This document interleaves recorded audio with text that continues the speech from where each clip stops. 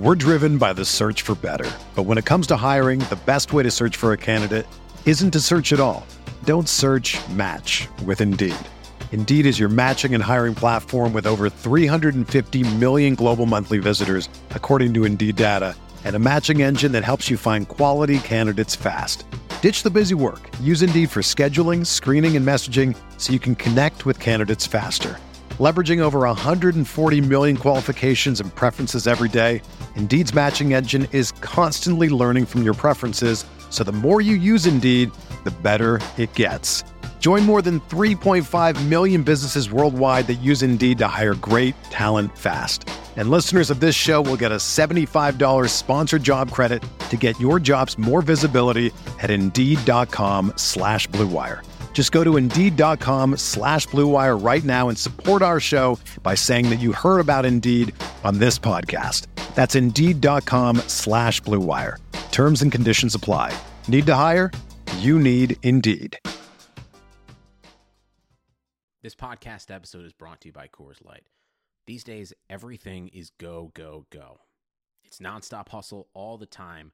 Work, friends, family, expect you to be on 24/7. Well, sometimes you just need to reach for a Coors Light because it's made to chill. Coors Light is cold lagered, cold filtered, and cold packaged. It's as crisp and refreshing as the Colorado Rockies. It is literally made to chill.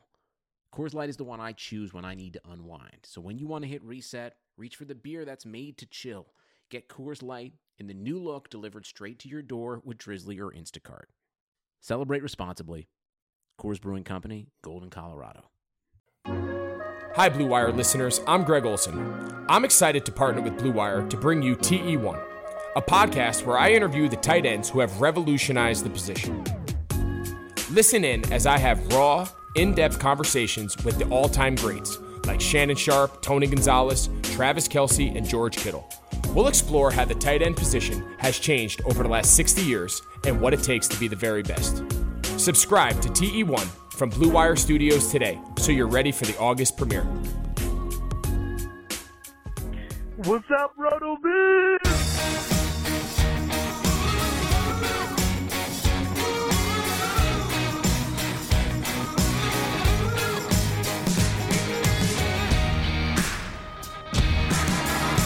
Welcome back to RotoViz Radio. I'm Dave Cabin, Senior Fantasy Analyst at RotoViz, joined by the Editor-in-Chief of Fantasy Labs, part of the Action Network, Matt Friedman.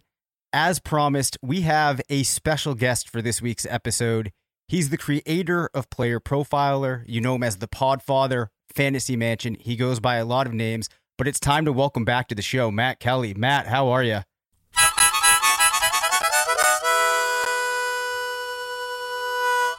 Happy to be here. Woo! Yeah, fantasy football season. Does anyone care about fantasy football at this point? Anyone out there? Maybe? Let's go. Let's talk some fantasy. Matt Friedman, you're still here. How are you feeling about this? It's going to be fantastic. I've never met anyone. First of all, I've never actually met Matt Kelly in person, which is I feel pretty amazing. For someone I love and hate as much as him, for never to meet him in person, it's just kind of amazing. But yeah, so much emotion. You're certainly not normal. I can say that. Whatever you do, it's certainly not what I would have expected. Would you expect this? It's a duck call. I know that there are going to be noises. Most of the time it's just you talking, but sometimes there will be other noises too. Yeah, those are just noises. That's right. Those are just noises. It all sounds the same. Just background noise, background radiation. That's really me talking. All right, so I have two goals for this podcast. One of which I think I can hit. The second one's not going to happen. The first one is to try to keep you guys on task, which I think we all know is impossible. The second one is to manufacture an argument between the two of you, which I think should be very easy. We're already going to go off the show sheet, though. So this is the first thing I want to start off with today, talking to you guys about, is wide receiver deep? I posted something about this today on Twitter, got a lot of pushback by someone. My premise here, or what I had said that they pushed back on, was that in the current structure of today's NFL, I find it interesting that people will push back, some fantasy gamers, on the idea that wide receiver isn't deep, but they'll also talk about how now that we have so many teams running 3 and 4 wide receiver sets, that, that depresses the value of the wide receiver position in comparison to running back. And I would say that kind of supports my premise that wide receiver isn't particularly deep, because we're seeing few players at the ultimate top put up, point totals like they would have in 2015, and then naturally the tier below them is going to fall down as well. So there's a little bit of a challenge here in defining exactly what we mean by deep. But I'll throw this to you guys. What does that mean to you when we're talking about positions being deep, and is wide receiver actually deep in 2020? Yeah, it just depends on what you're talking about. If you want points to be scored, then it's not deep. It's less deep. That the wide receiver 1 tier is shallow at this point. It used to be deep, and now it's more shallow. All fantasy relevant wide receivers, there's a bigger pool to pluck from to find a fantasy relevant wide receiver X. So there's more candidates for the wide receiver 36 position, for example, but there are fewer candidates for the wide receiver 1 position. So you could look at that as depth, or you could look at that as like a slow deterioration of the position's relative relevance and relative power to win championships.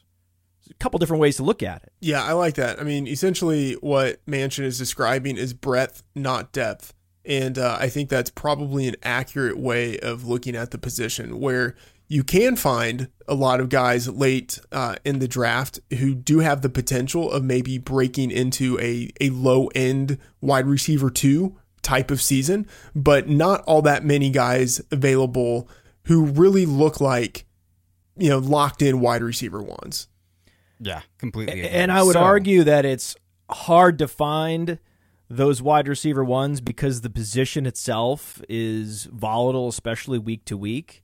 And it's not as stable as it used to be either. I mean, just last year, the epic busts just in the first couple rounds with Odell and Juju and Devontae Adams missed half the season. It was a problem.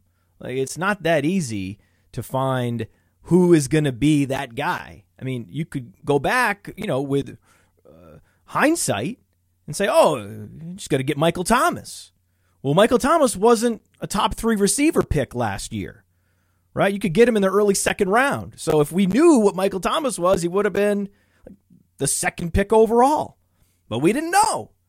And it may be even harder this year. It's harder and harder to find those guys as the target shares assigned to wide receivers continue to decline across the league, and the running back target shares are rising. You know what, Manchin? I want to push back a little bit, or at least look at this from the other side of it. So I'll look at someone like Juju, and then someone like Terry McLaurin. Even I'd say Cortland Sutton.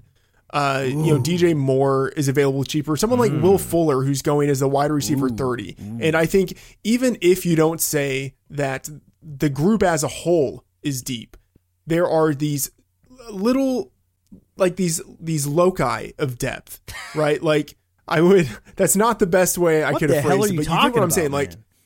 Like you can find receivers available in the wide receiver 2 range, the wide receiver 3 range, who do have a legitimate shot at finishing top 12 in the position. And so, I wouldn't say that means that throughout the entire position, there's great depth, but you can still find sufficient value where you need to. Yeah, because it's a small sample position. These guys get at most 175 targets. That's on the highest possible end. So what can happen with those targets really depends on the defenses you're facing, the accuracy of the quarterback. So your output varies from year to year. That's why wide receiver production year to year oscillates so much. And guys move up from the wide receiver 2 ranks into the wide receiver 1 ranks, then they fall back down.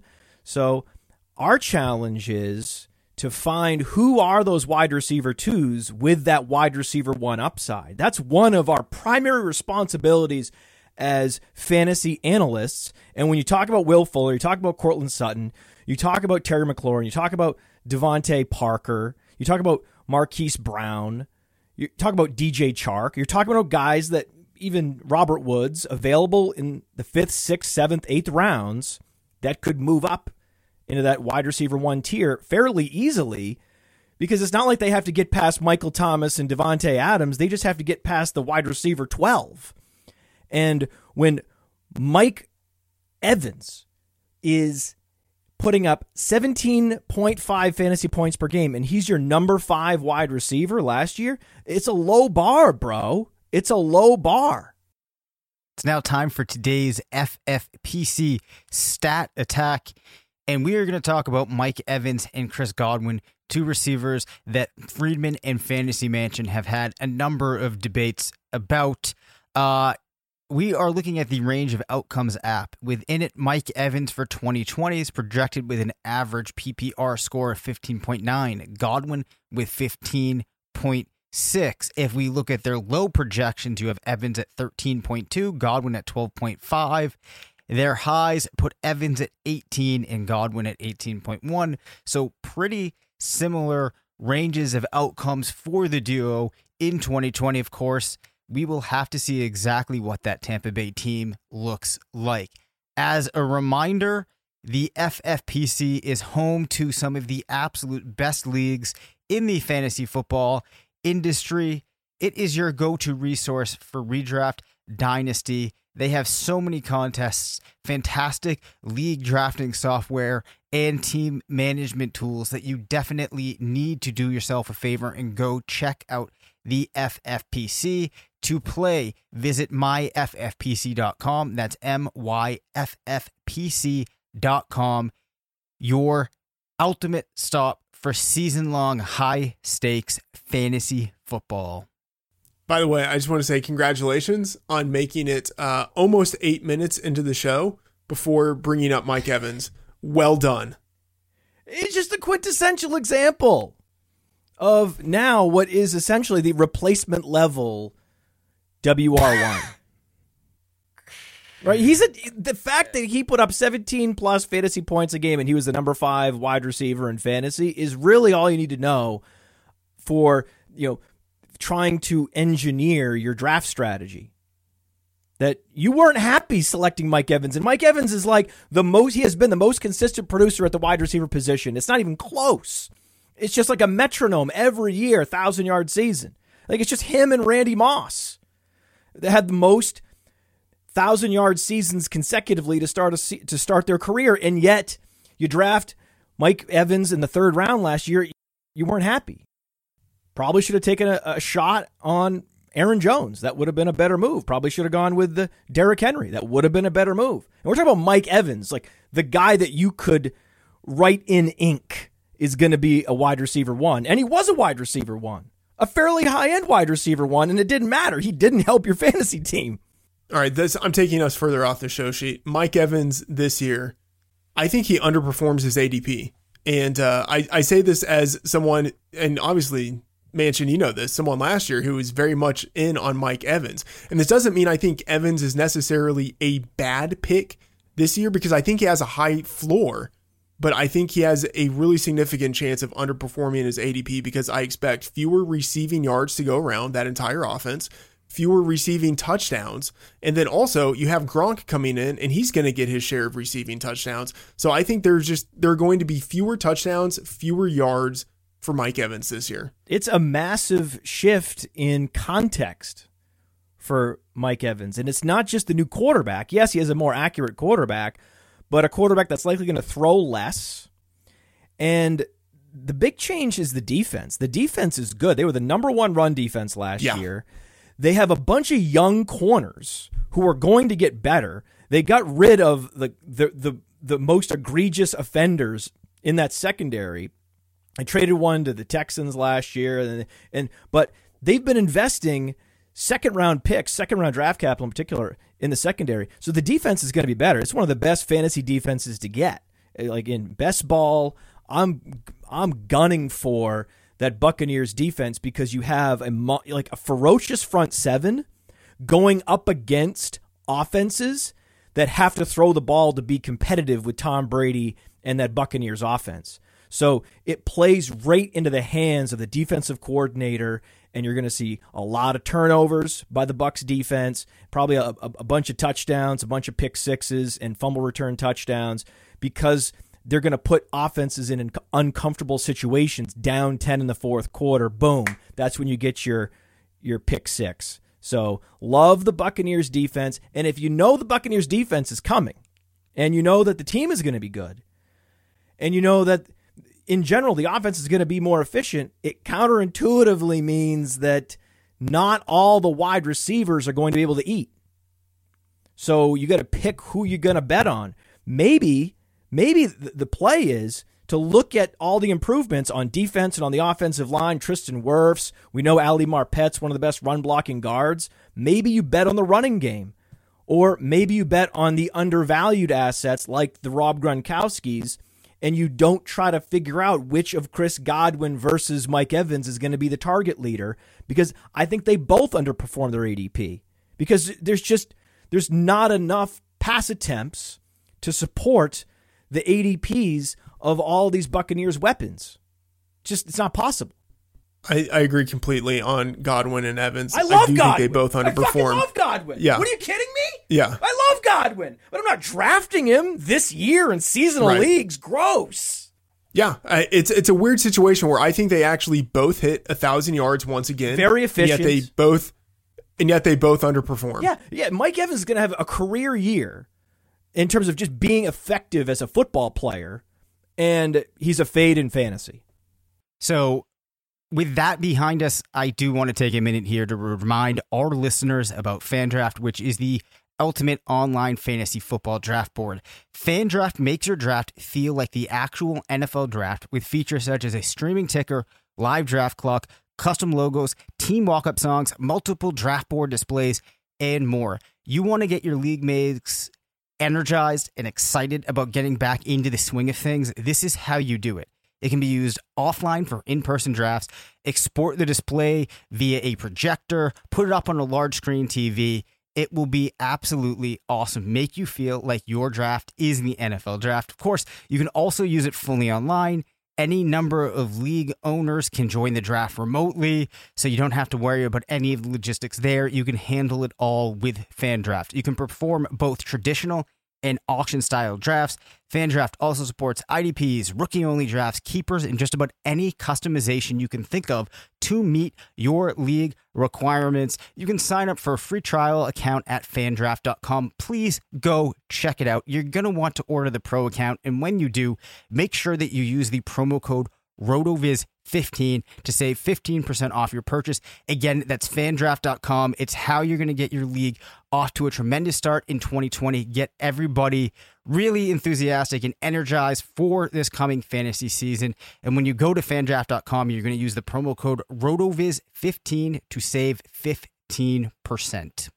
All right. So you mentioned Chris Godwin. I have heard you, Manchin, having some pushback on Calvin Ridley this year in the idea that he could be this year's Chris Godwin. Now, I don't think that I'm going to sit here and say that he's going to be this year's Chris Godwin. I don't see, a ceiling like what Godwin would have done last year.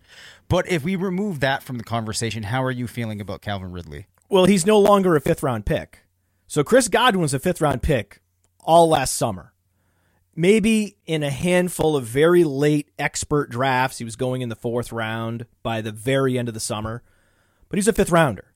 Calvin Ridley's not a fifth rounder. He's a fourth rounder. And it's only going up the more podcasts that where it's talked about as Calvin Ridley is the next Chris Godwin. I know that Sean Kerner believes that. I know that Evan Silva believes that. Smart people that I trust, some of the smartest people in this industry, think that he's the next Chris Godwin.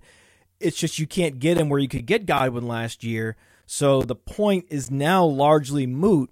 If I were to go into the fifth round, I think there's a wide receiver that has more Chris Godwin traits and is actually teed up to be the number one in his offense, that in an offense that I think will be in a lot of sort of retro Tampa Bay Buccaneers game scripts.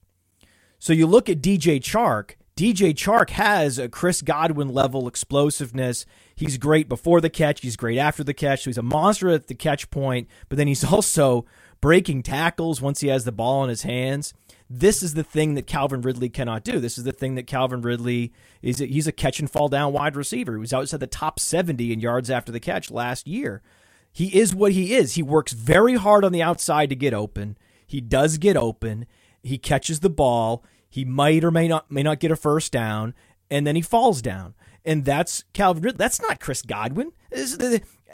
Even though Calvin Ridley physically looks closer to Chris Godwin, I think that Chris Godwin's playing style is actually more similar to DJ Chark, and DJ Chark is going to be on a team that has to throw a lot to be competitive, just like the Buccaneers last year. So I think that really it's DJ Chark that's teed up to be that 20 fantasy points a game wide receiver that we're looking for in the 5th round. One of these guys is going to be that guy, right? We had 2 receivers, 2! That scored 20 or more fantasy points per game last year. It was Godwin and Michael Thomas. It's going to be, maybe this year the Michael Thomas position will be filled by Devontae Adams. That would be my bet, just based on the law of the conservation of targets. We're going to use it against Mike Evans. You're going to use it against Mike Evans. You have to use it to propel and move up Devontae Adams because there's very little target competition in Green Bay. Now you get to dip into the 5th round. Who's that guy in the 5th round? I'm saying it's DJ Chark. I'm higher on Ridley than I want to be. And I kind of don't like saying that. My projections for him put him in the top 10. I don't have him necessarily ranked there because I think there are guys who have higher upside, but it honestly has to do more with that entire Atlanta offense and less to do with what I think of Ridley as a talent. And that's not to take anything away from him as a talent, but Manchin is totally right. He's not Godwin, like at all. In his style of play, his athletic capabilities, anything like that. But he is a very good wide receiver, and he's going to play in an Atlanta offense that at this point, right, no Mohamed Sanu, no Austin Hooper. Hayden Hurst is going to come in and he'll play something of the Austin Hooper role, but he probably won't play it as well. No. This offense is still going to be fast-paced. They're still going to be throwing the ball a lot. So that just means a ton of opportunities for Calvin Ridley. So gross. It's so gross. You're right, but it's just so given gross. Given that. It's gross. I think he's a top 10 wide receiver. But, it's not as if I still think he's going to lead the league in receiving or something like that. I don't think he has that Godwin type of upside. It's just so painful. It's so painful to talk about a guy and put him in the top 10 based solely on situation when he only commanded a 17.7% target share last year. That was number 55 in the league. If targets are earned, why wasn't he earning a greater share?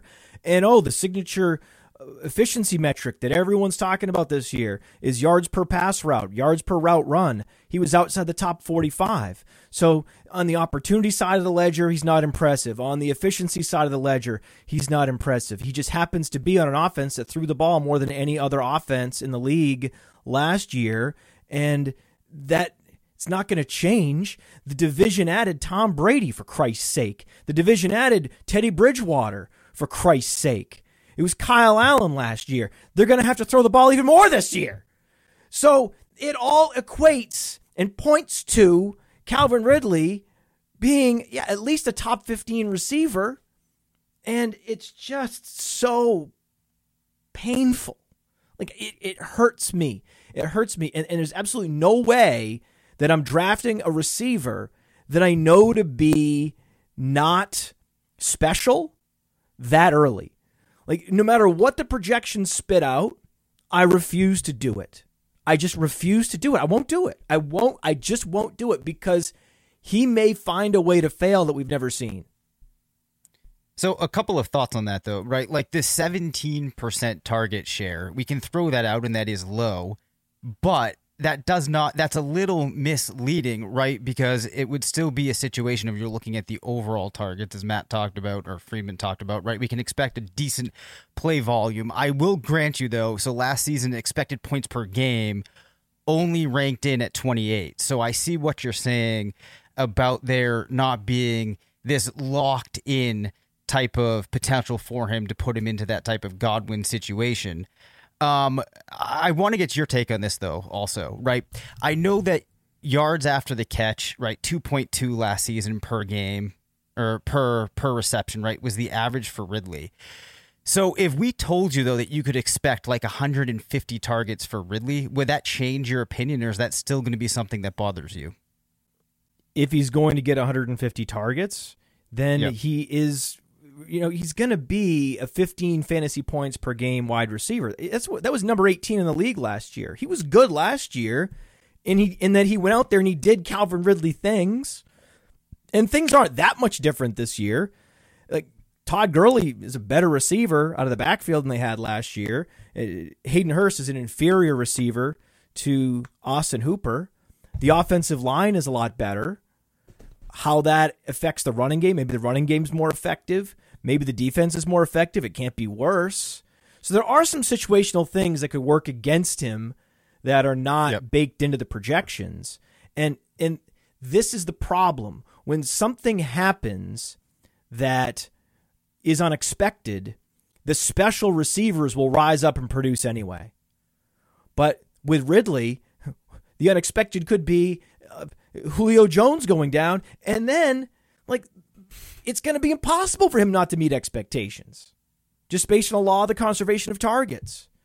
So my thing is, if I'm going to stack with Matt Ryan, like in a best ball tournament on Underdog, for example, I'd rather go Julio Jones and then Matt Ryan and then Russell Gage much later, because I think Ridley would succeed in the slot, but they don't have another outside receiver, so he's forced to play outside. I think he's out of position outside. I don't think he thrives out there. I think that he would be great in the slot. He'd actually be better at yards after the catch because you'd have slot corners on him and have more space underneath to get a running start, right? And he'd be better after the catch. But the reason why his yards after the catch is so bad is because he played primarily on the outside last year, and Russell Gage plays the slot. And Russell Gage is technically more explosive than Calvin Ridley, just based on the burst score on playerprofiler.com.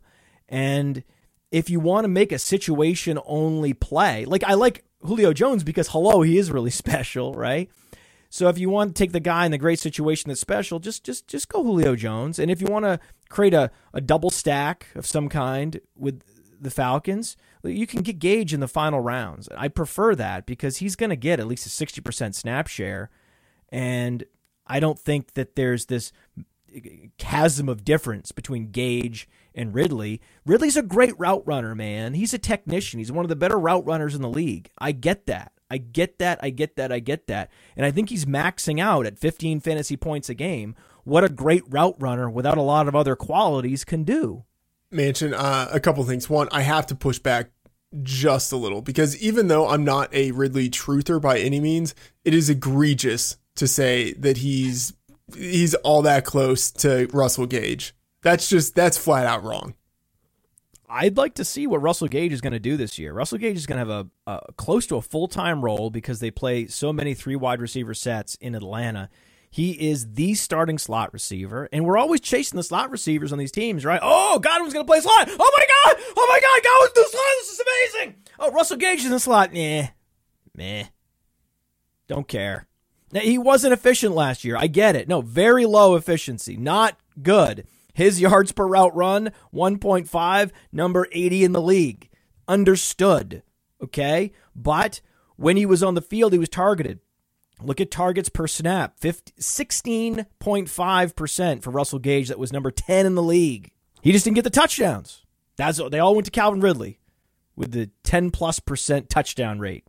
Good for him. Well, okay, so 1, that's just egregious, but whatever. 2, Julio Jones. You mentioned Julio Jones. I want to get your expanded thoughts on him. If you look at just what he's done, not even looking at advanced metrics, just look at the yards of what he's done over the past 6 years. The past 6 years in which he's actually been healthy on the field, 14 to 16 games. Over 1,400 yards in all of those games, in all those seasons, except for last year when he had 1,394. So pretty much this guy has been as close to a lock to 1,400 yards as you could get over the past half decade plus. Are people too low on him? Like he's not going, as the number one guy. That's Michael Thomas. He's often not going number 2, number 3, number 4. Like he's going maybe at the earliest as the wide receiver 4, but often more wide receiver 5 or wide receiver 6. That just seems far too low for a guy who's done what he's done over the past half decade. Did Julio Jones turn 34 and I missed it? Did I not get the alert on Facebook? Not that I'm on Facebook, but doesn't Facebook have like birthday alerts or something? Help me out. Sure. Sounds, yes. Yeah. They do. Right. So Facebook yeah. has these. Assuming that Julio and I are friends, I would have thought I would have got the alert on Facebook that Julio Jones turned 34 and that he's past the cliff. I would have thought that would happen, but that doesn't happen, man. I compare him to Andre Johnson.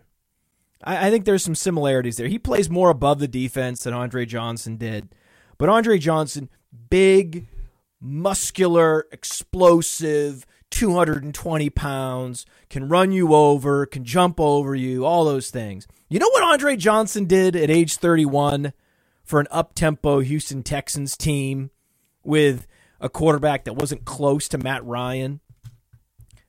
1,598 yards. Close to 1,600 yards in his age 31 season. 162 targets, 112 receptions. And in that season, only 4 touchdowns. So this is, again, why there's similarities where why wasn't Andre Johnson scoring more touchdowns? I don't know. Why doesn't Julio Jones score more touchdowns? I don't know. It's just how their statistics have played out throughout their career.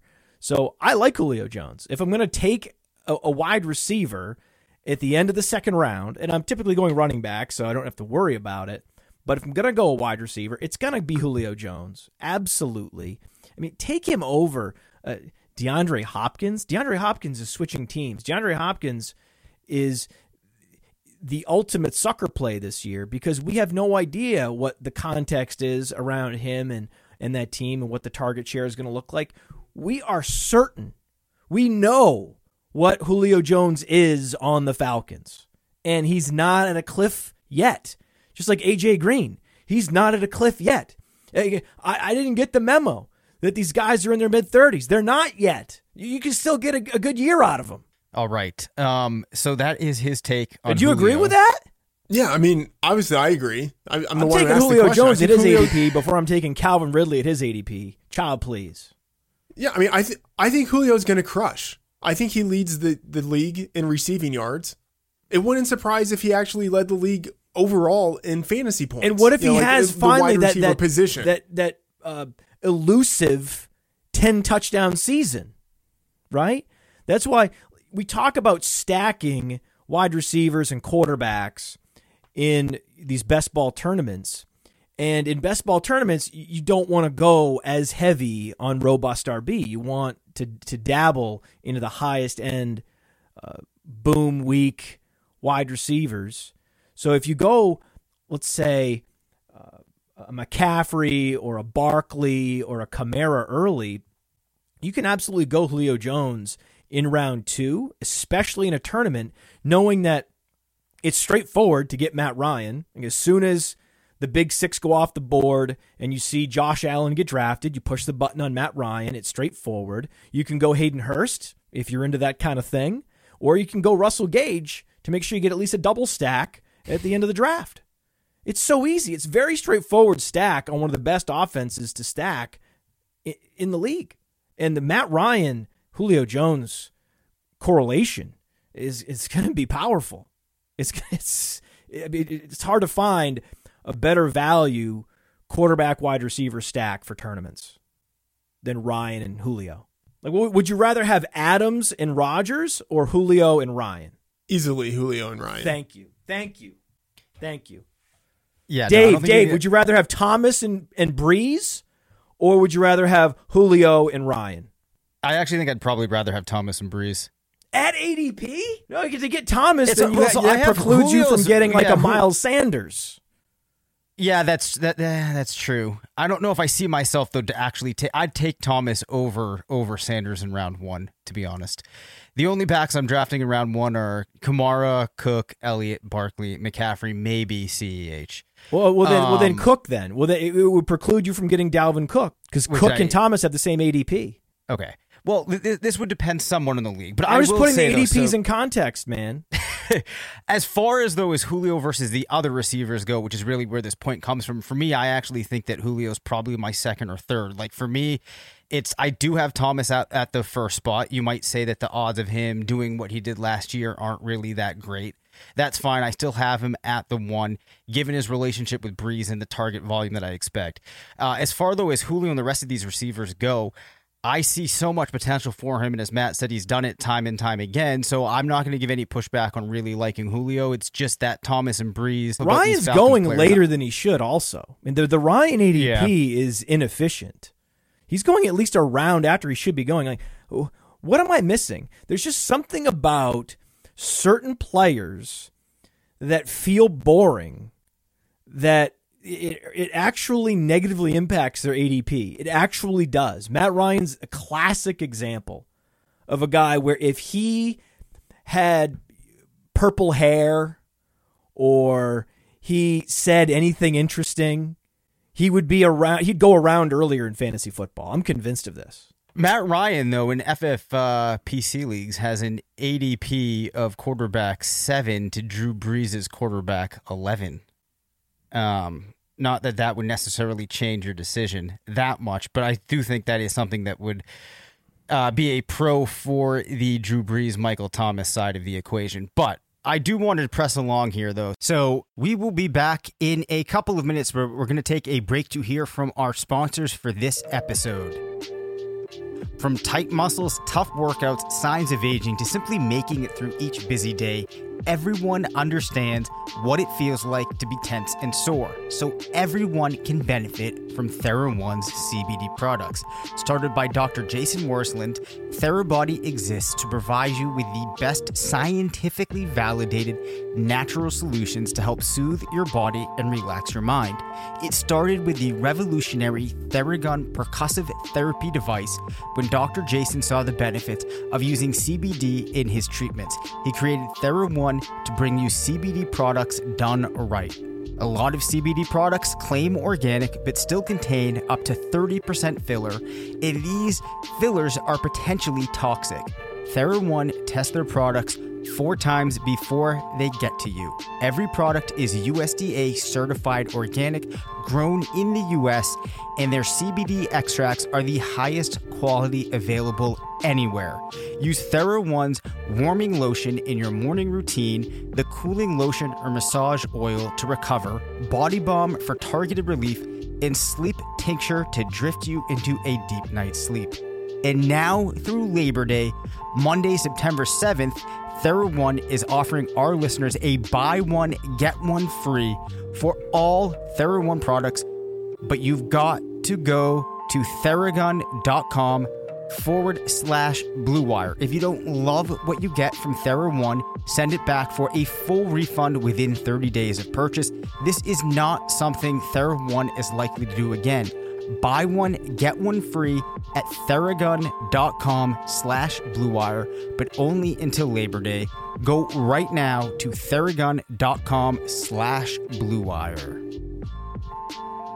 Sundays are coming back to the NFL with NFL SundayTicket.tv. You can stream every live out-of-market NFL game every Sunday afternoon on your favorite devices, plus Red Zone and DirecTV Fantasy Zone channels. Never miss your favorite teams and favorite players, no matter where you live. NFL SundayTicket.tv is your key to the most glorious Sundays ever. Use the promo code BLUEWIRE at checkout to get 15% off your subscription. Visit NFLSundayTicket.tv and use the promo code BLUEWIRE. A player that I've gotten a fair amount of questions this year on is Hunter Renfrow. What's his ceiling look like? What? Why are people asking about Hunter Renfrow? This feels like a strong reaction. I will explain why. It's because he was omitted from the range of outcomes app when I first put it out.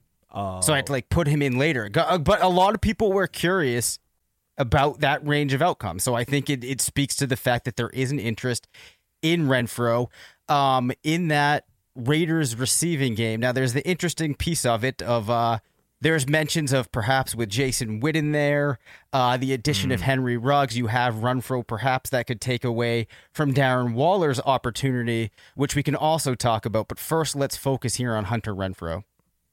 Yeah, Hunter Renfroe had a similar target share to Calvin Ridley as a rookie. Think about it. Think about it, man. Yeah, I like Hunter Renfroe. Absolutely. I mean, you don't want Hunter Renfroe in a traditional league. Right? He doesn't have a high ceiling, but in best ball, to make sure you're not taking zeros and you're at least getting 10 points in some of the more meager weeks, I think Hunter Renfroe's great because he does have, he has a 2-touchdown game in him, I'm sure. And he's a guy that's going to offer a nice floor. I mean, look at last year. I mean, he finished the season with 2 consecutive 22-point games.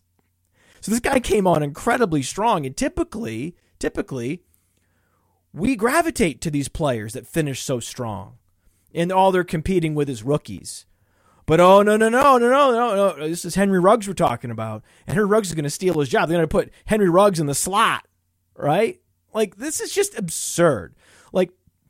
A throwaway remark by a general manager gets it so convoluted and so misused and mischaracterized that it ends up going through this machine, and at the end of the assembly line, people are pulling back on Hunter Renfroe and they're inserting Henry Ruggs into the slot, and it's like, wait, what are you doing? Wait, stop it.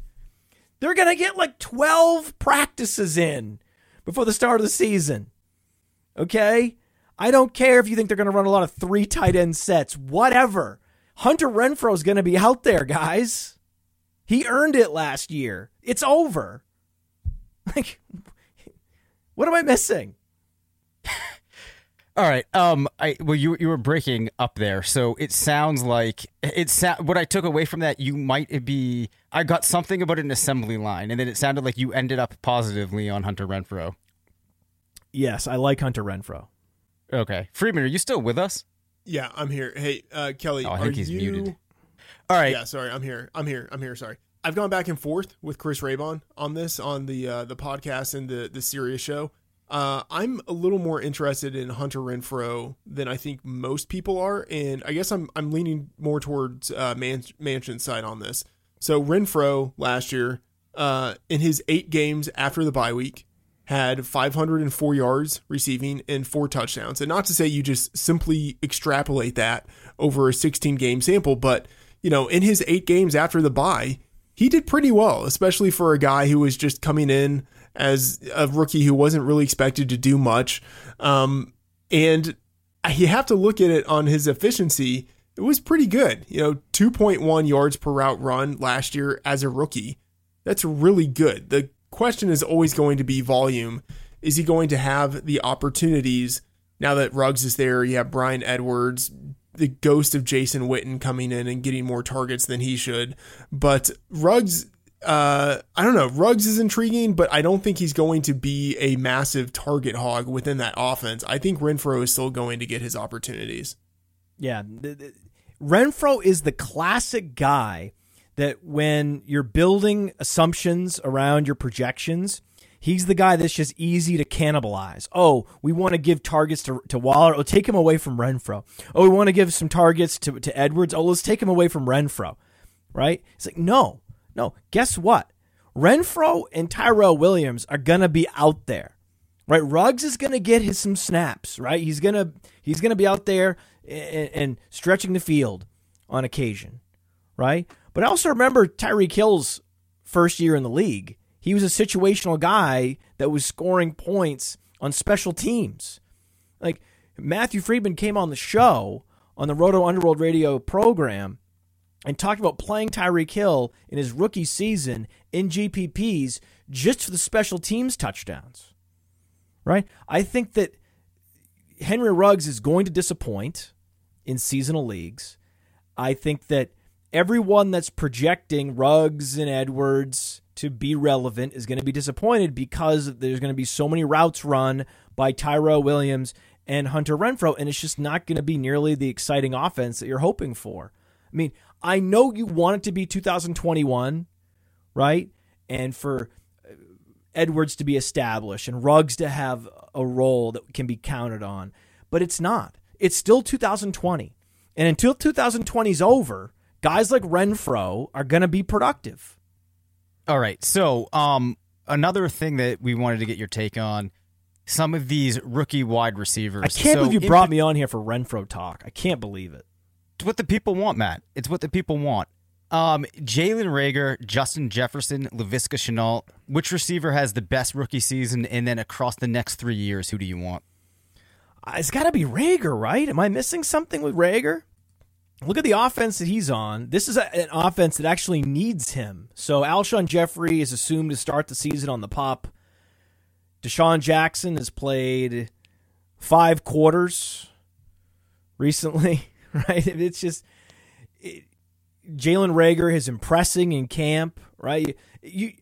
It's not that you make decisions because the coaches are talking positively about a player after practice, but it confirms what you're thinking, right? If you're thinking, okay, Jalen Reagor is a number 1 pick, he has incredible speed and burst. I mean, a 140.4, 98th percentile burst score.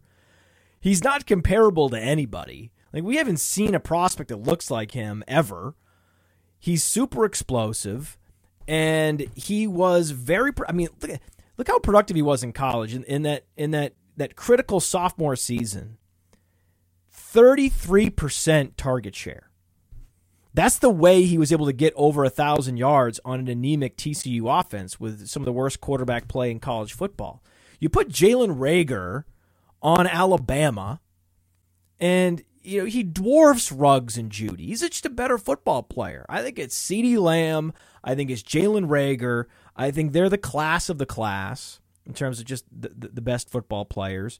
And then you drop that guy onto the Eagles, where he could very quickly be operating as the number 1 wide receiver on the outside. I mean, it's all lining up for him. It's very different. It's just a very different situation than you have in Las Vegas with Henry Ruggs, where Tyrell Williams not starting the season on the PUP. Fantasy gamers don't like Tyrell Williams, but that doesn't mean he's not on the roster. You can't just wish him off the roster. Alshon Jeffrey's not going to play. That's the difference, right? If it were switched and Tyrell Williams were in Philadelphia and Alshon was in Las Vegas, I would like Ruggs more and Reagor less, because Reagor would get less snaps and targets, and Ruggs would get more snaps and targets on a more prolific offense with a weaker wide receiver room, with less healthy wide receivers. It's just that simple. I'm on, just to add on to this, I'm on Reagor for year 1, and I actually think he does have a comp. And the guy I compared him to before the draft was Jeremy Maclin with less production. They're actually pretty comparable in terms of their height, their weight, their athleticism, similar age entering the league. And like Maclin, Reagor got his production at TCU in a variety of ways. And I think Reagor is going to have a pretty immediate impact. Long-term, for the 3-year horizon, I prefer Shenault, because I think he's at another level. He has the size, he has the athleticism. Like, just ignore what he did at the combine. But if you actually want to pay attention to it, he was injured. But if you want to look at the numbers, look at it this way. He's similar height to Devontae Adams, similar speed in his 40 time to what we saw out of Devontae Adams, but he has 15 extra pounds of muscle. Like, he's certainly still athletic enough to be able to compete in the NFL.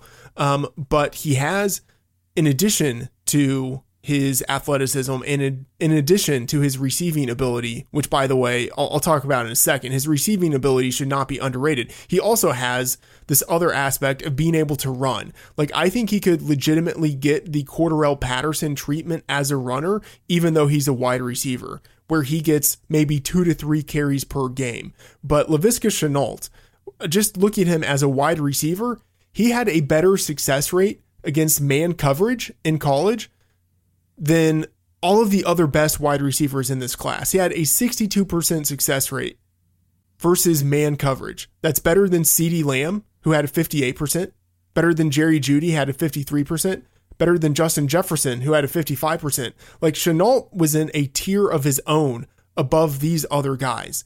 And if you look on a per route basis, he had 3.5 yards per route in his 2 seasons as a key contributor in his offense. CeeDee Lamb had 3.5. Jerry Jeudy had 3.4. Shenault is very much up there as a receiver with the top guys in this class. And I think as an athlete and then as a well-rounded playmaker who can get some action as a runner, I think he maybe exceeds those guys. So Shenault long-term, out of these 3, Reagor, Justin Jefferson, and Shenault is the guy I want the most of long-term. And he was the best value in Dynasty rookie drafts by far. I thought the 2 best value wide receivers in rookie drafts were Laviska Shenault and KJ Hamler, because you could get Shenault in the late 2nd, and you can get Hamler in the late 3rd in Superflex. So these are players that were 2nd-round picks, but Shenault has the alpha receiver profile. If anyone's going to be A.J. Brown, like, yes, Macklin is a potential comp for Reagor, but it's not necessarily that close. You could argue that Shenault and A.J. Brown are quite close because they had the and there's also similarities to Shenault and Reagor in their college production in that they had that dominant sophomore season, but you could argue that Shenault's sophomore season was the most dominant because in only 9 games, 110 targets, and he caught 86 passes. That's a 78% catch rate, man. And he's putting up over 1,000 yards. How is that possible? Because he's a yards after the catch monster. That's why. And I want that guy. I absolutely want that guy. There are so very few. And one of the problems that we have with the wide receiver position is this lack of alphas. Now Jacksonville has 2 alphas in Chark and Shenault. I mean, if you're in Superflex or 2 QB leagues in Dynasty, you need to go get Gardner Minshew. Think about Gardner Minshew with these 2 receivers. If he is productive this year and convinces the organization that he's the answer, then Gardner Minshew has the most upside at his Dynasty startup ADP of any quarterback for 2 QB and Superflex Dynasty leagues. I couldn't really outdo you on the Shenault love, so I decided to pivot to Minshew. Yeah, so of course, I mean, Shenault, as you mentioned, A.J. Brown, actually his closest comp in the box score scout that we have. You also have behind him Juju Smith-Schuster, Michael Thomas, and DeAndre Hopkins. So easy to be extremely excited about Shenault. And actually, Blair Andrews and I, last night in a FFPC league, were targeting Gardner Minshew. So even as early as this season in redraft, he makes for a decent pick. So pivot away. Oh, yeah. Well, actually, you know, if you're in one of these tournaments, right?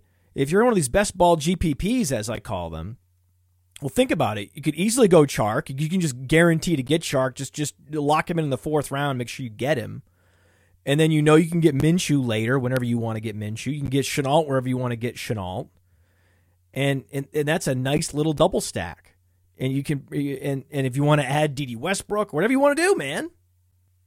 All right, so to pivot away here for a second, on the show, we recently learned that Friedman drinks a high volume of coffee every day. However, it's decaf. So I want to know, does the Podfather drink coffee? If so, how many cups are you having a day, and do you have a go-to coffee? I drink coffee. I absolutely drink coffee. I drink between 2 and 3 cups a day. Once in a while, I'll drink 1 cup, but I try to get at least 1 cup in. I want 1 cup. But if I work out hard in the morning, sometimes only get to 1 cup. If I'm really grinding, if I have a bunch of tedious tasks to do, heavy stats day, stat grinding, that's a 3 cup of coffee day. I drink it black and I drink half calf. But I have a place that I go to get custom half calf. So I get the beans sent to me sealed, and I get to choose what the beans, and then they will do the decaffeinating and the packaging. It's very expensive. Yeah, that sounds like it would be. All right, one more question here for you before we talk about AJ Green. It looks to me as if you are somebody that had always wanted to be in sports radio of some standpoint, right? Did you have a favorite broadcaster, announcer, commentator when you were growing up? Somebody that, you just always loved listening to? Dude, Marv Albert in the NBA is yes! It's just Marv Albert doing NBA was the best. And I'm trying to think, in college football, it had the best announcers, had much better announcers than pro football. So Kurt Gowdy in baseball. Was it Vern Lundquist? I think was one of the best college football announcers. So you get Vern Lundquist. Keith Jackson was pretty good. Musburger. I was trying to think of Keith Jackson. You have Musburger, who's now just like a total dirt ball in Las Vegas, which is amazing. So you have Musburger and Keith Jackson and Lundquist with college football, incredible. You've got you had Marv Albert doing NBA on NBC, which was just extraordinary. So yeah, man, we got some, but also my father's best friend in high school went on to become the voice of the Charlotte Hornets for many, many years. Oh wow! And so he, he was the local sports guy. He announced like the high school tournament, the high school basketball tournament, and he did all that. And he was the local news. He was the sports guy on local news, and then the expansion Charlotte Hornets were looking for a broadcaster to be the voice of the team, and they hired him. So when I was 7, when I wrote down what I wanted to be when I grew up, it was a broadcaster. So. Nice. So then you're essentially doing that in kind of like your own way now. Very roundabout way. I mean, it wasn't until I was in my late 30s that I actually started podcasting because, I mean, local radio is just not the answer, bro. But when you can podcast out to the world, hell yeah, this is an amazing medium. Yeah, for sure. AJ Green. Friedman has talked about him positively on this show. By the way, sorry, Dave, I just want to interrupt here. Kelly, I just want to say you've come a long way from podcasting from a submarine. And if I had to say, I feel like maybe you started out at a 2, but now you are around a 10. Oh, maybe more. You started out at a 3 and you're at a 9. Compliment alert! Compliment alert! No! Oh, my battery's died! Oh, no, my battery's died on my alert sounder. Hold on, I got a backup alert sounder. I got a backup. Don't worry, I got a backup. Compliment alert! Oh, God.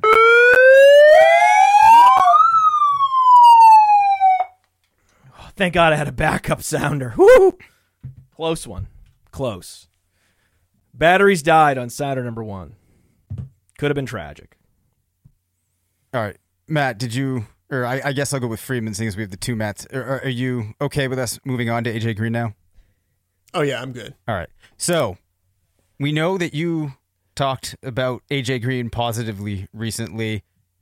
I'm not quite that sold. Did we already talk about this live, or was this before we even started recording that Matt was going on the quick little tangent on wide receivers in their 30s?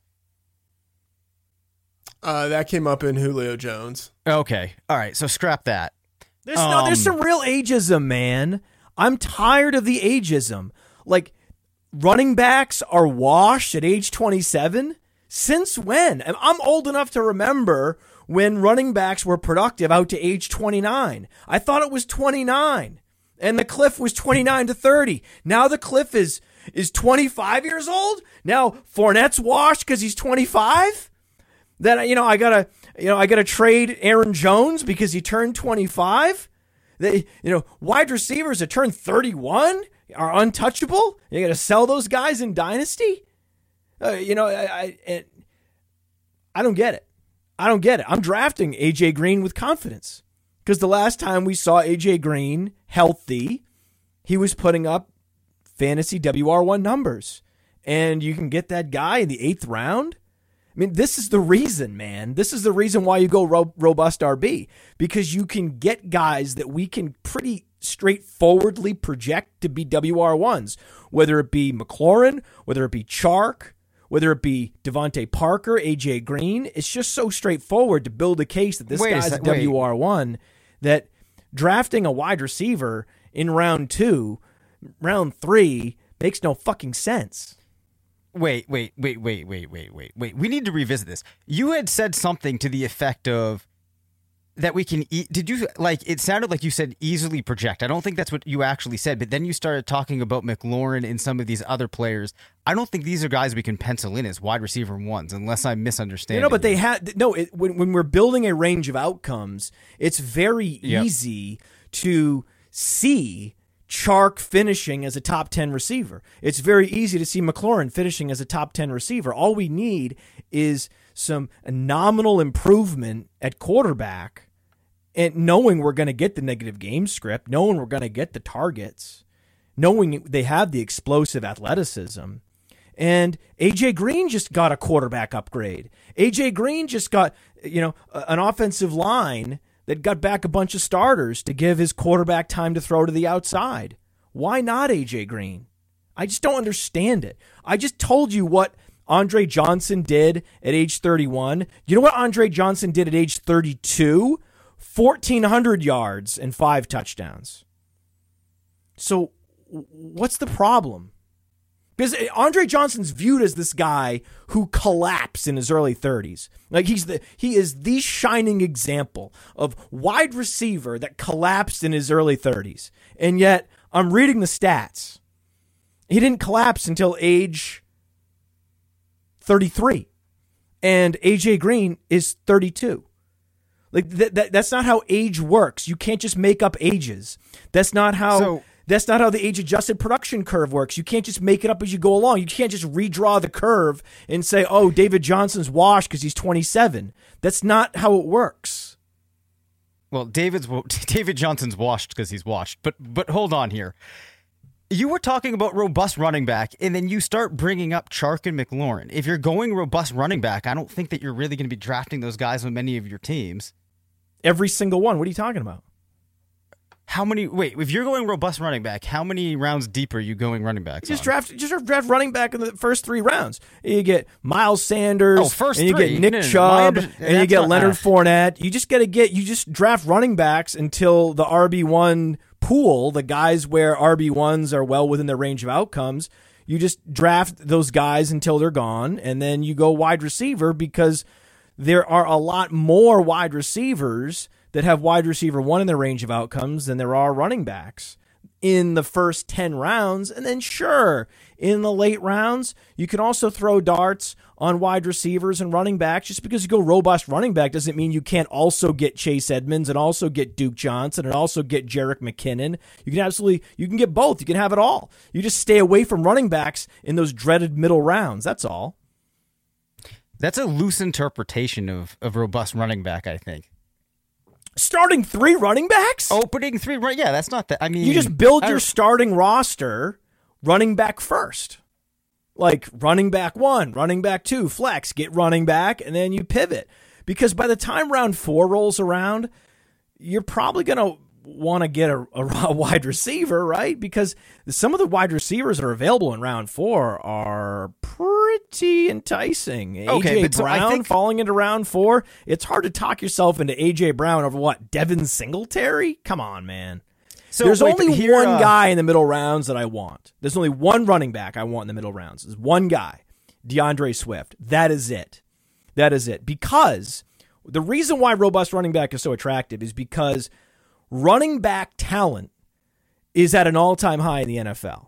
Maybe you could argue in the 80s, but in the last 20 years, running back talent is at think about it. DeAndre Swift is an afterthought right now. A lot of people have him as the number 5 running back in this class. DeAndre Swift, if he were transported in a time machine back 5 years, he'd be the second best running back in the NFL behind Le'Veon Bell. That's how far the NFL has come now. That's why so many more bell cows exist, because fewer coaches have to deploy specialist backfields. When you're the Patriots and you have LeGarrette Blount and James White, you have no choice. You have to deploy a specialist backfield. But now Detroit says, wow, we have a DeAndre Swift.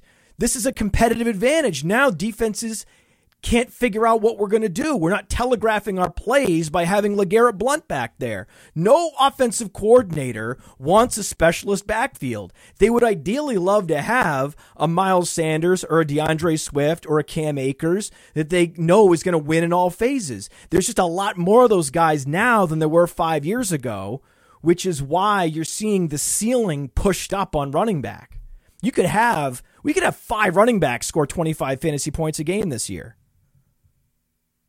Okay, let me come in here. Like 3 things, because you kind of meandered your way. 1, AJ Green. I agree totally. Thumbs up. And we talked about this before. I think given that you can get him in that wide receiver 30-ish range, I think he belongs a little bit more in the like mid-range wide receiver 2 in terms of like a median projection for him. So I think he provides value there. Secondly, I agree that a robust running back approach is fine if you're just in like philosophically, like the first 3 rounds, if you go running back, I feel that qualifies as robust RB, just sort of like the semantics of it. Number 3, your DeAndre Swift take is horrible. It absolutely sucks. It's not as if Swift has He's incredible. No chance you don't know at how all. good he is? He's a good talent. I had him as the number 1 back in the class before the draft. He was the number 1 running back in Devy for years. Yeah, he's with a team that I don't know. And now he's an afterthought. No one cares. No one cares about DeAndre Swift. I don't want him this year. He might be good long term. Why not? You're worried about Kerryon Johnson? Talk about a guy that's washed before age 25. Kerryon Johnson's terrible. In fact, RotoViz should be held accountable for touting Kerryon Johnson. What? Kerryon Johnson as an ideal zero RB back? No. You think he's a bridge to whatever back you're going to get on waivers? He's not a bridge. He's a 0.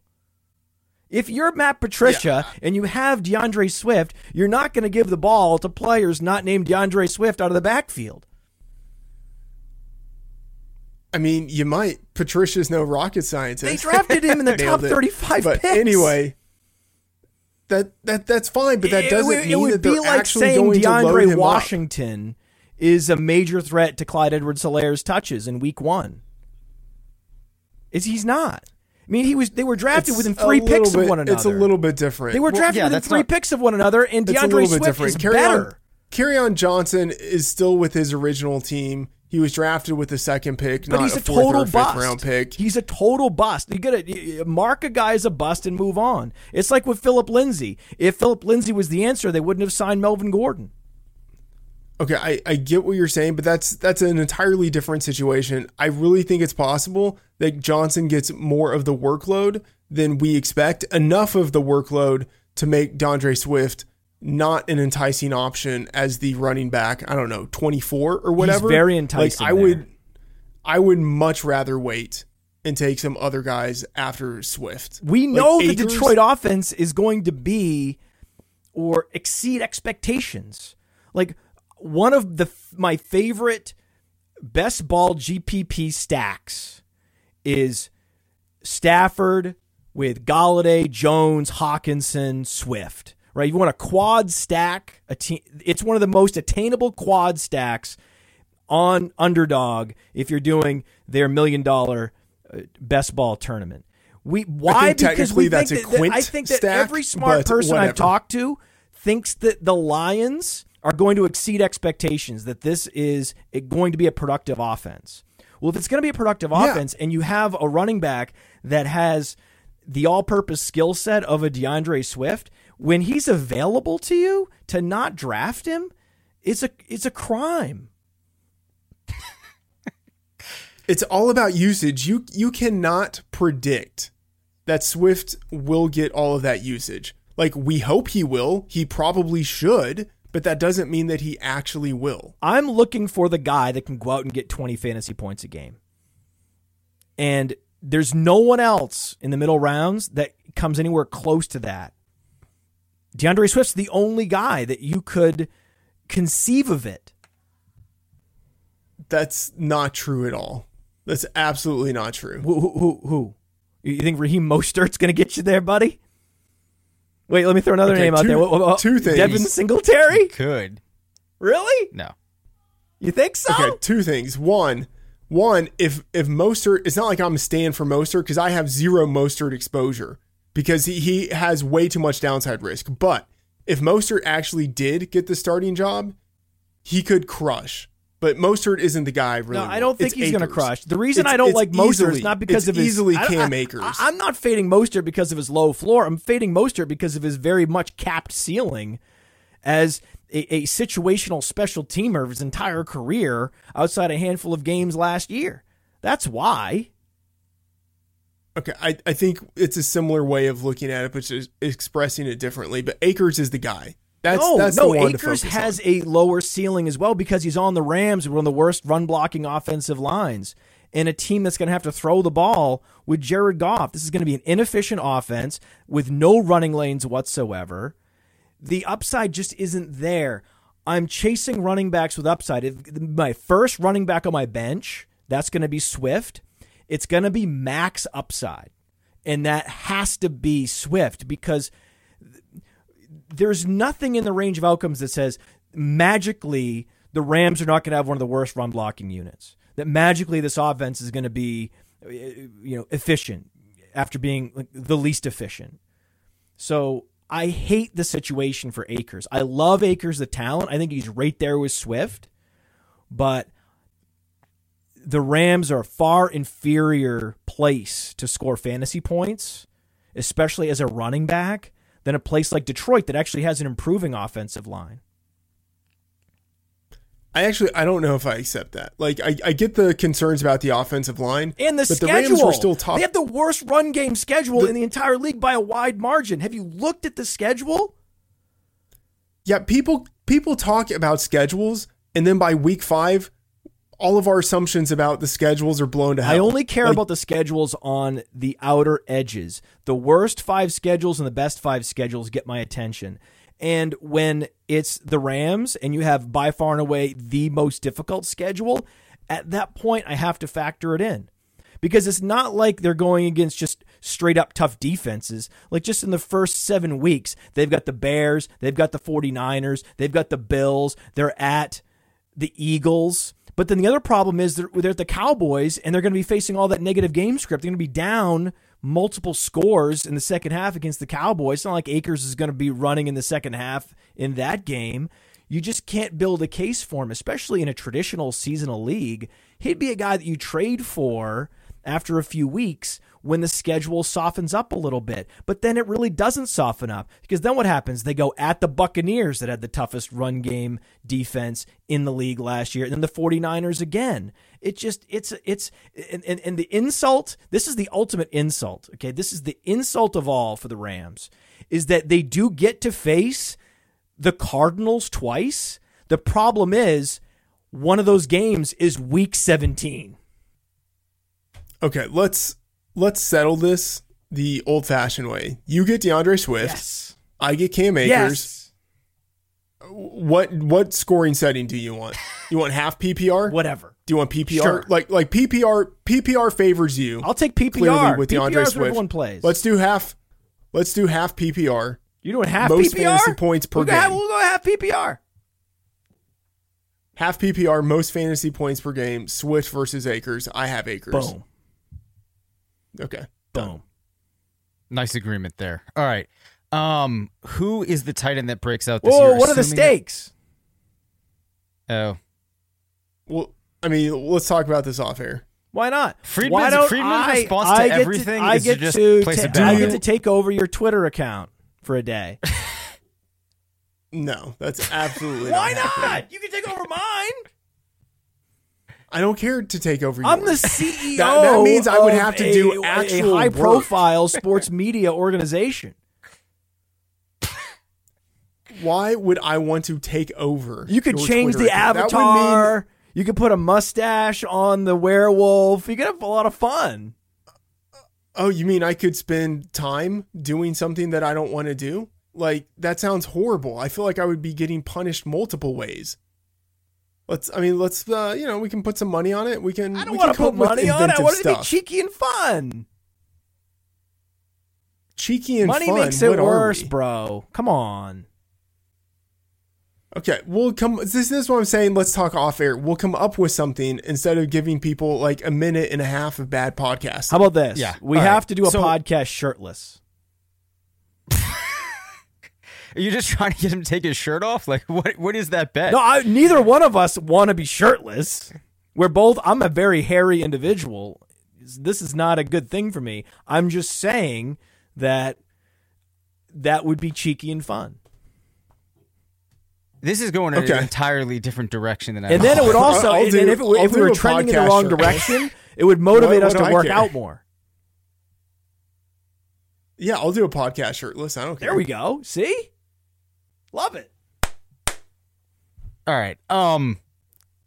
This is why we need to work this out on air, Matt. All right. The people love us talking about being shirtless. Right. Well, all right. So, if I told you that only one tight end was going to break out this year, who is the player that you would think it was? TJ Hawkinson. No doubt. No hesitation. That's not horrible. No hesitation.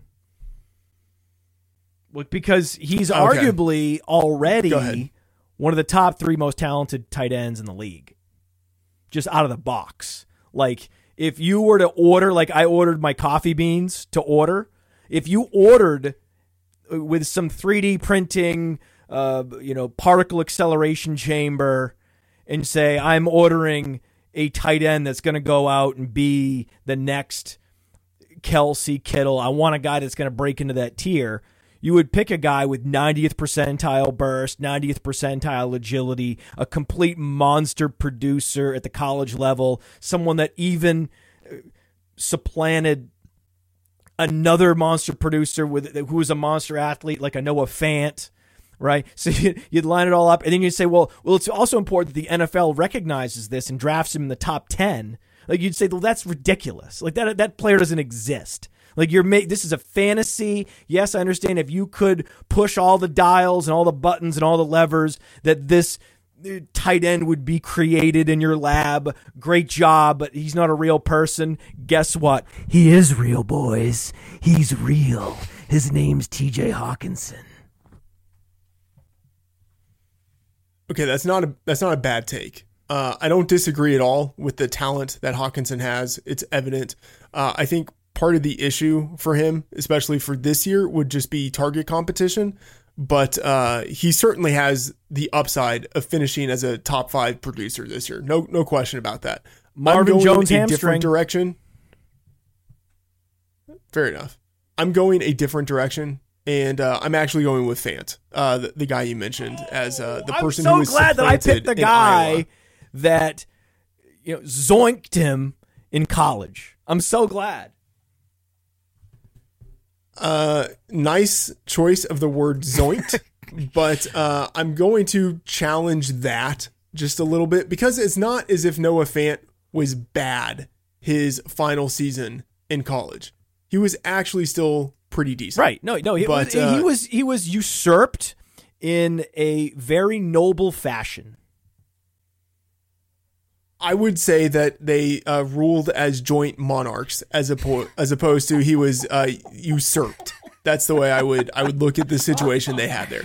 But anyway, bringing it back a little bit more to Fant in this season, I think people are too low on that Denver offense as a whole. I think they are looking at what happened last year under a totally different offensive coordinator with different quarterback play for the super majority of the season, and they're assuming that that's what we're going to see this year. But Pat Shurmur has had offenses that play much faster than what we saw last year under Rich Scangarello, and he's done that the past 4 years with 4 different quarterbacks. So it's not as if this is like, oh, we don't know if Locke is going to be able to catch the offense. Like, even if Locke isn't as good as we want him to be, I still think that offense is going to be much faster than what we saw last year. So more plays, and in Pat Shurmur's offenses, we have seen much more passing than what we saw last year out of Scangarello's offense. So I'm thinking we have an offense that has more plays, that has more passing,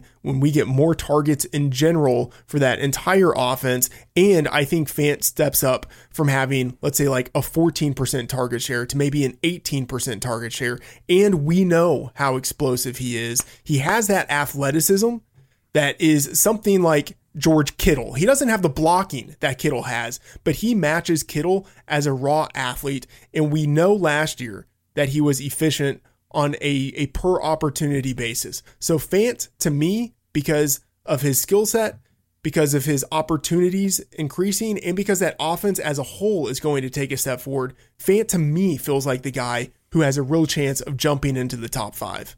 Can I just give you one box score from last year? How about week 1, when the rookies last year had the bare minimum amount of reps? They just had training camp and preseason, but this is day 1 in the NFL. Like, remember I talked about the particle acceleration chamber. You know how I'm pushing all the levers, right? We're creating the perfect NFL tight end. You would assume that we didn't talk about instincts on a football field, right? That he can play at the NFL level and can handle himself against NFL linebackers and safeties, right? That's also in the mix, the recipe that I created. So let's drop this guy in week 1, okay? 9 targets, 6 receptions, 131 receiving yards, and a touchdown, 25.1 fantasy points. That was TJ Hawkinson week 1. It was against Arizona. I should make sure I say that. But also, Cortland Sutton is a guy you want, and just another reason to go robust RB, because you can get Cortland Sutton as your WR2 in the 5th round. And in best ball tournaments, I like to stack one good quarterback with one bad quarterback, because the bad quarterbacks are so much easier to stack with. And I love Sutton with Fant and Locke, and then you can throw in Hamler at the end. I agree with that. I absolutely love that. All right. So Jerry Jeudy, rookie wide receiver for the Broncos. Did you prefer him, or currently do you prefer him over CeeDee Lamb? What? They're not in the same conversation. Now, Jeudy was was Friedman's number 1 overall rookie wide receiver. I believe he still is. Is that correct, Matt? Yeah. That can't. Mansion. Am I wrong? Do you think I'm wrong, or you agree? Lamb is your number 1, or Jeudy? I have Jeudy. Oh, but you're biased in favor of Alabama players. We have the Breakout Finder app. It looks at all the metrics on wide receivers, everything from teammate score to level of competition, dynamic score, and Jerry Jeudy is not in the top 5. And CeeDee Lamb is number 1, and he's one of the top 10 best receiving prospects of all time.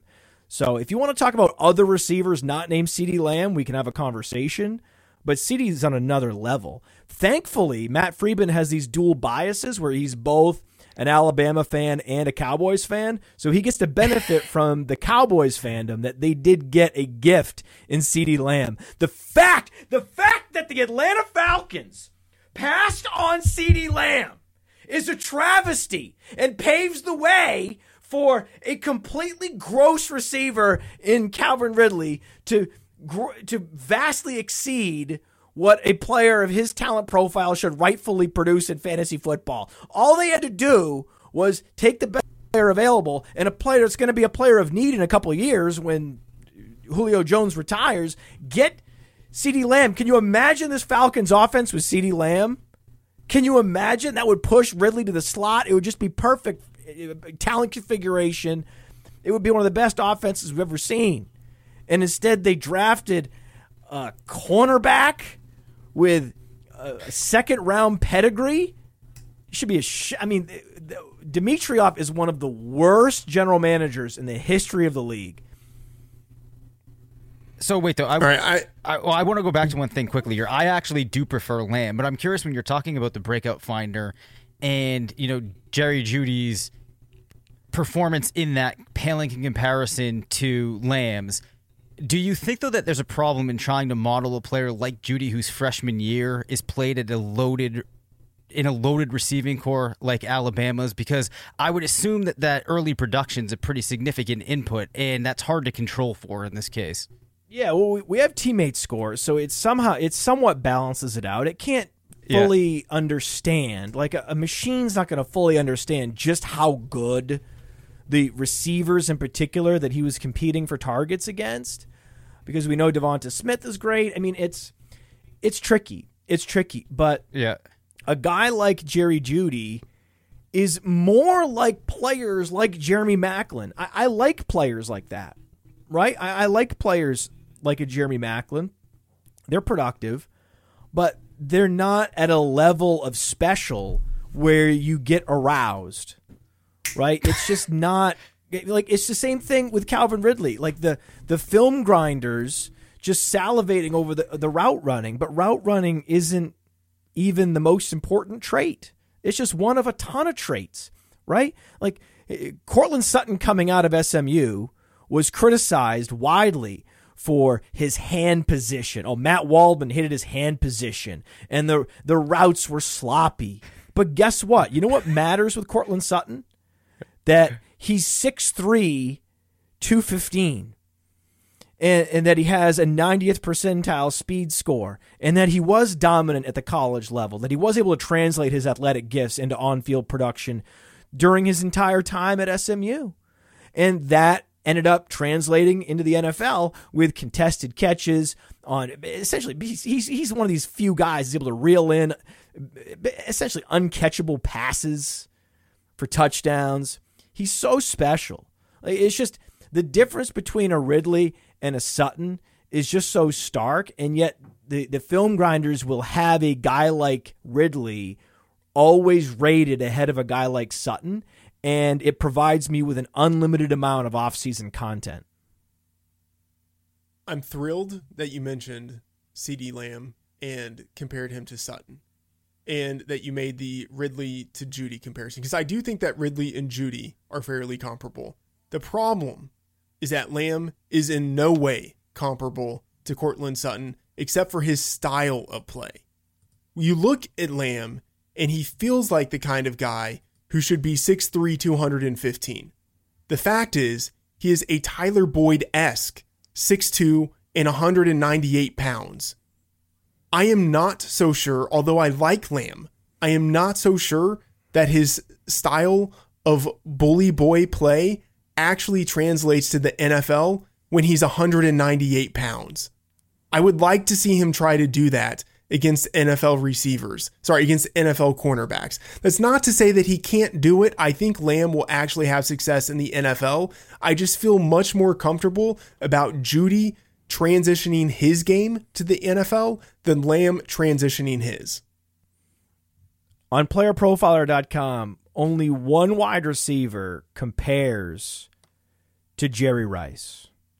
Looking at body type, athleticism, college production, only one receiver is best comparable to Jerry Rice.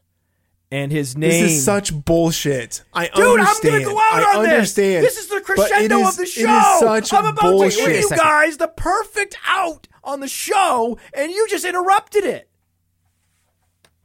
It is such bullshit. I have interrupted you this entire show, Matthew. And I was giving you the perfect crescendo, and you fucking ruined it. CeeDee Lamb is Jerry Rice. There you go. I think it's better this way. I prefer this ending to the show. Just to be honest, this is shameful. It is not. You cannot compare. You cannot compare CeeDee Lamb with his 6'2", 198-pound frame to Jerry Rice with his comparable frame, based on the fact that like they're 30 years separated. The league is entirely different now. Michael Irvin is no longer a big NFL receiver, although he was a monster NFL receiver when he entered the league.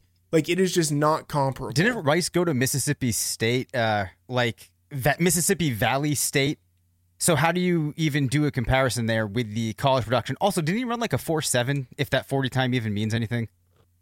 I think Rice ran a 4.5, but why we really don't know for sure. Why are you guys doing this? You know CeeDee Lamb's going to be good. Just chill, guys.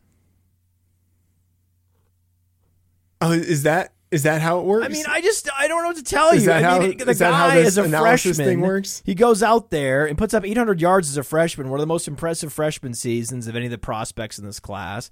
Then he puts up a completely dominant sophomore season at age 19. The guy's been prolific. Just one of the most dominant age-adjusted producers we've seen in many years. On a per-catch basis, the guy's putting up like 21 yards a catch. He's completely dominant with a spread offense at Oklahoma. A 38% dominator rating is hard to do with that many receivers out there. And athleticism matters for wide receivers, but it's not as predictive as with running backs. So, to me, I'm looking at the production, and that's all I care about. Also, what was cool about CeeDee Lamb was even in his final year at Oklahoma, he was playing on special teams. Like, I just think certain guys are great football players, like Jerry Rice and CeeDee Lamb. Look, I'm not going to fight you too much on Lamb because I think he and Judy are really close. And I'm thrilled the Cowboys got him in the first round. I have him as a top 5 guy in Rookie Dynasty. Like, you have him as a top 5 guy. Well, no, because a lot of people would. Who do you have ahead of him? Chenault and Rager and Jefferson and Judy? No. Top 5 among all rookies. Oh, I don't even have him that high. That includes running backs. Oh, I don't have him that high. That's what I'm saying. Oh, you have him higher than I do. That's what I'm saying. I'm high on Lamb, but I'm also high on Judy. I'm high on wide receivers in general relative to running backs.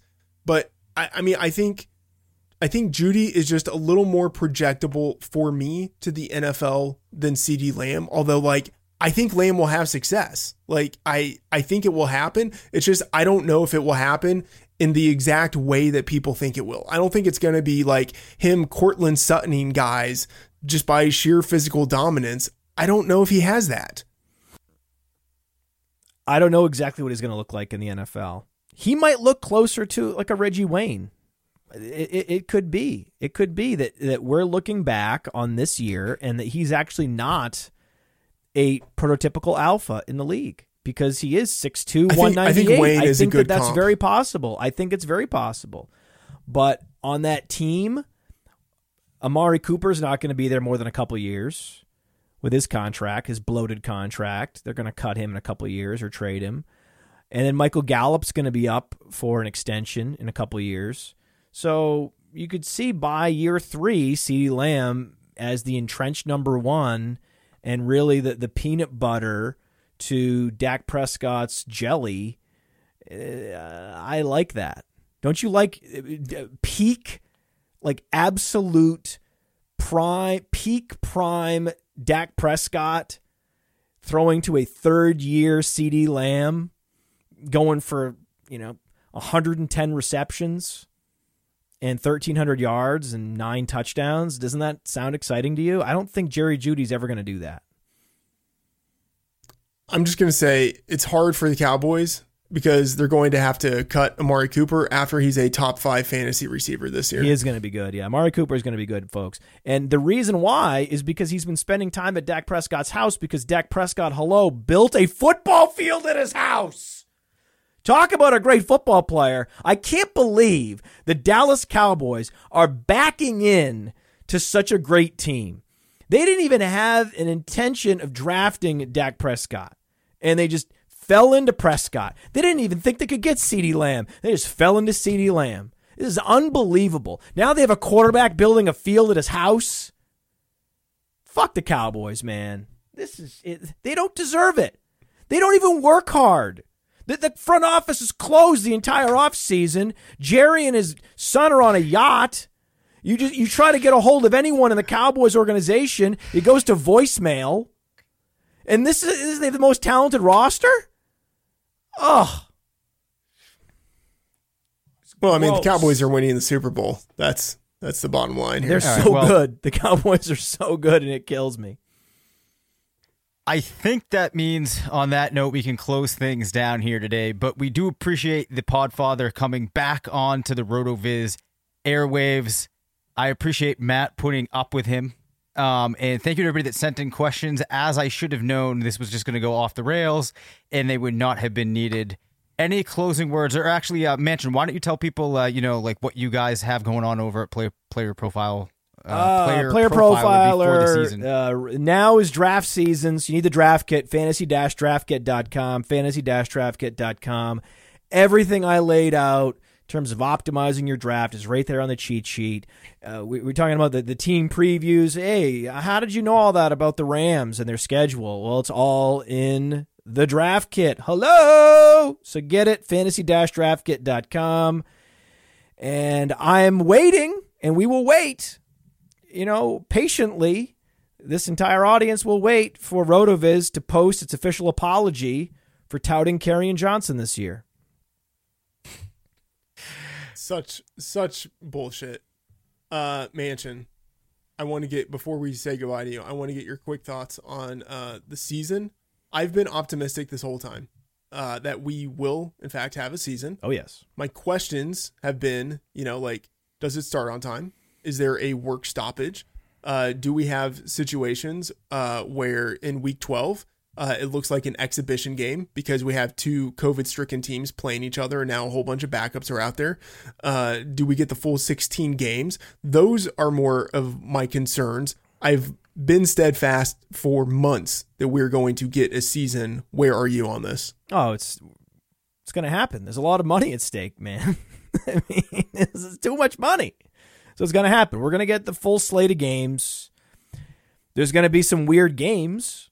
I mean, that's what's going to happen. There's going to be weird games. There's going to be some quarterbacks that get COVID, right? So whenever you have quarterbacks getting COVID, it's going to be weird, right? Drew Lock might get COVID because he's at a protest or something, and then it's Jeff Driscoll season, and he's running around for 60 yards a game, winning people GPPs on DraftKings, right? Throwing it up to Cortland Sutton, stacking it up. Jeff Driscoll to Sutton all day. It's going to be great. It's going to be great.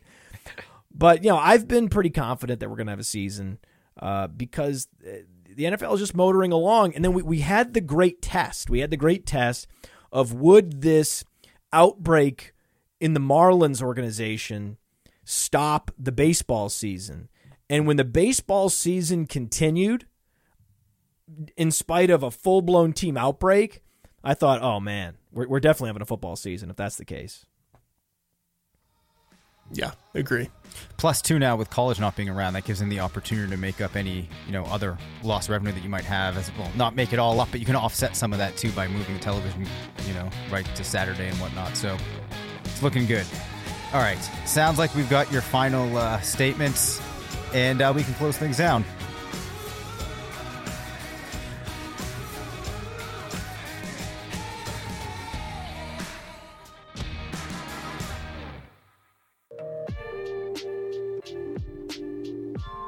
Sports are coming back, and so are your chances to bet on your favorite teams and events. Major League Baseball is back in action. The NBA playoffs are coming up, and there's no better place to start wagering than our exclusive partners, BetOnline. Check out all the odds, futures, and props to bet on, all available 24/7. And with the return of sports, BetOnline sat down with former pro players Eddie George, Harold Reynolds, and 7-time NBA champ Robert Ory, see what they had to say about what it will be like playing without fans in a series they're calling Fandemic. Visit betonline.ag for all your odds and up-to-date sports news. Remember to use promo code BlueWire to receive your new welcome bonus. That's promo code BlueWire. BetOnline, your online wagering experts.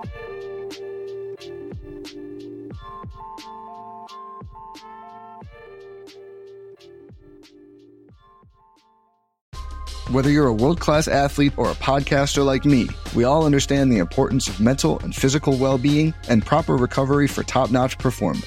That's why I'm excited that Unified Healing is sponsoring this podcast. Unified Healing is a new and super innovative global network of wellness centers powered by Energy Enhancement System, or EE System. If you haven't heard of the EE System, you'll want to listen up. This technology promotes wellness, deep relaxation, purification, and rejuvenation. In hundreds of locations across the globe, access to a center is easy and affordable. Interested in experiencing the EE System technology for yourself? Go to unifiedhealing.com/bluewire to learn more and find a center near you. That's unifydhealing.com/bluewire. No material or testimonials on the Unified Healing website are intended to be viewed as medical advice or a substitute for professional medical advice, diagnosis, or treatment. Always seek the advice of your physician or other qualified healthcare provider with any questions you may have regarding a medical condition or treatment and before undertaking a new healthcare regimen, including EE System.